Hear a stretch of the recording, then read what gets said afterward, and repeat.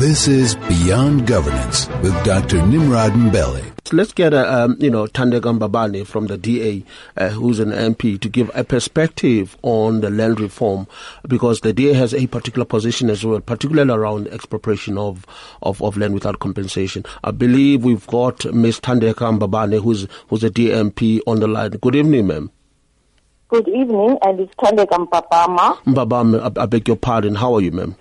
I'm very well, thank you. I've just joined now, so I'm not too sure who's on the panel and what has been discussed to date. No. We have had a series of conversations from the South African Communist Party as represented by Mr. Alex Masilo. We have had the Reverend Misha from the African Christian Democratic Party, and now it is you giving us a view around the expropriation of land without compensation. That's where we are at now. We want to hear the DA's position on this. Thank you very much.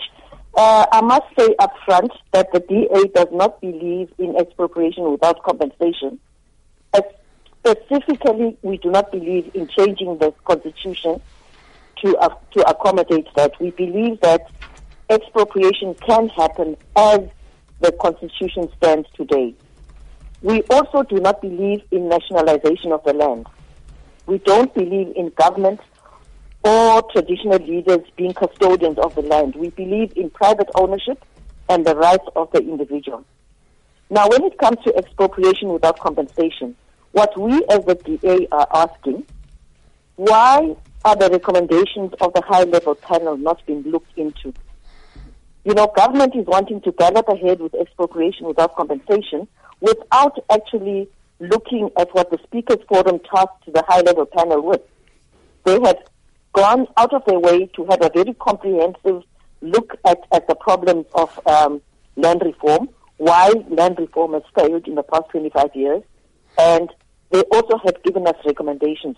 And we're not talking about people on the panel who are not experts. These were all experts. For instance, Professor Claessens was one of them that I'm aware, who is one of the experts on land reform. But it seems their recommendations are just being brushed aside.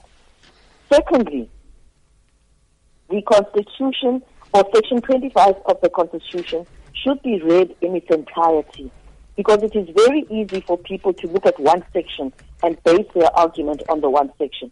If you read Section 25 of the Constitution together with Section 36, it actually does allow for expropriation without compensation. But again, we are galloping ahead and wanting to change the Constitution without having tested whether this will work or not. So we as the DA believe in individual and private ownership. We do not believe in nationalization of the land, and we do not believe in changing the Constitution, because we feel that it is relevant as it is. But on the same note, ma'am, one would beg the question, how do you address the very deep inequalities which somehow are being perpetuated by the current system, as it were? At what point, because other mechanisms seems to be failing, because we all understand that part of inclusive economy is to address land issue to a point where that majority of those who have been disenfranchised are brought back into the mainstream. So land is one instrument. But for at this point in time, we still have not really overcome that issue. The question for me is, how do we address inequalities without really addressing this issue head on? Because my sense, and pretty much everybody else who share the sentiment, is that we have not really moved. We are very dilly-dallying around how to move forward, and to a point that majority of people find ownership. I want to hear from you. From the DA point of view, how do we address inequalities? Because we are the most unequal society in the world. And at the rate as we are proceeding, I don't see any changes until robust or until radical reforms are done. And in my view, and most people, is that the land issue is at the center of transformation. Your take on that? I totally agree with you that there has to be more done in terms of redistribution. But what we are saying is why are we, and I must go back to this, why are we throwing away the recommendations of the high-level panel? We in the DA believe that the state already owns a lot of land. Almost 20 million hectares of land are directly owned by government. We should be starting there and saying, let's distribute that land and give it out to the people.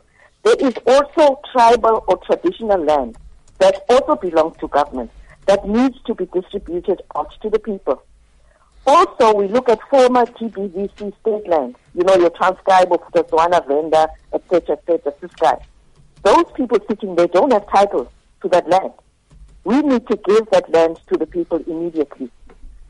So, you know, there are things that we can be doing now as quick wins while we actually debate in a responsible manner, as Reverend Mishra said, in a responsible manner how to actually fast-track land reform in South Africa. But we can, at the moment, you know, even the municipality, they own communal land in and around the cities. That can also be transferred to the people as a quick win. So we believe as a DA that there are things that we can be doing immediately to ease the situation, and then be looking at, you know, the Constitution and making and trying to have expropriation without compensation with the Constitution as it stands. Now, it's not going to be an easy process. It's not a process that will be done overnight. But while we are doing that, we could be effectively distributing land to the people. Thank you very much, Ms. Thandeka Mbabama, for that. Personally, my last point on this issue. What is it that should be done differently to expedite this process? I hear the debates and contestation. Ultimately, South Africans, poor South Africans, are suffering on a day-to-day basis, and we can, as a collective, move with speed in addressing the land issue. From the DA side, what would be the quick wins so that we alleviate the plight of the poor? Because we seem to forget that, you know, the more we talk about these issues, we are not really helping or aiding those who are currently impoverished.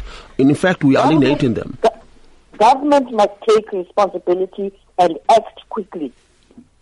They must take responsibility and act quickly and transfer all the land in their hands, all the land in the hands of the traditional leaders, all the land in the different departments, all the land in the municipalities, and they must start giving that land out to the people immediately, while testing whether we can do expropriation without compensation with the Constitution as it stands. Thank you very much. Unfortunately, we're going to have to leave it there, Ms. Mbabama. Thank you. Thank you very much.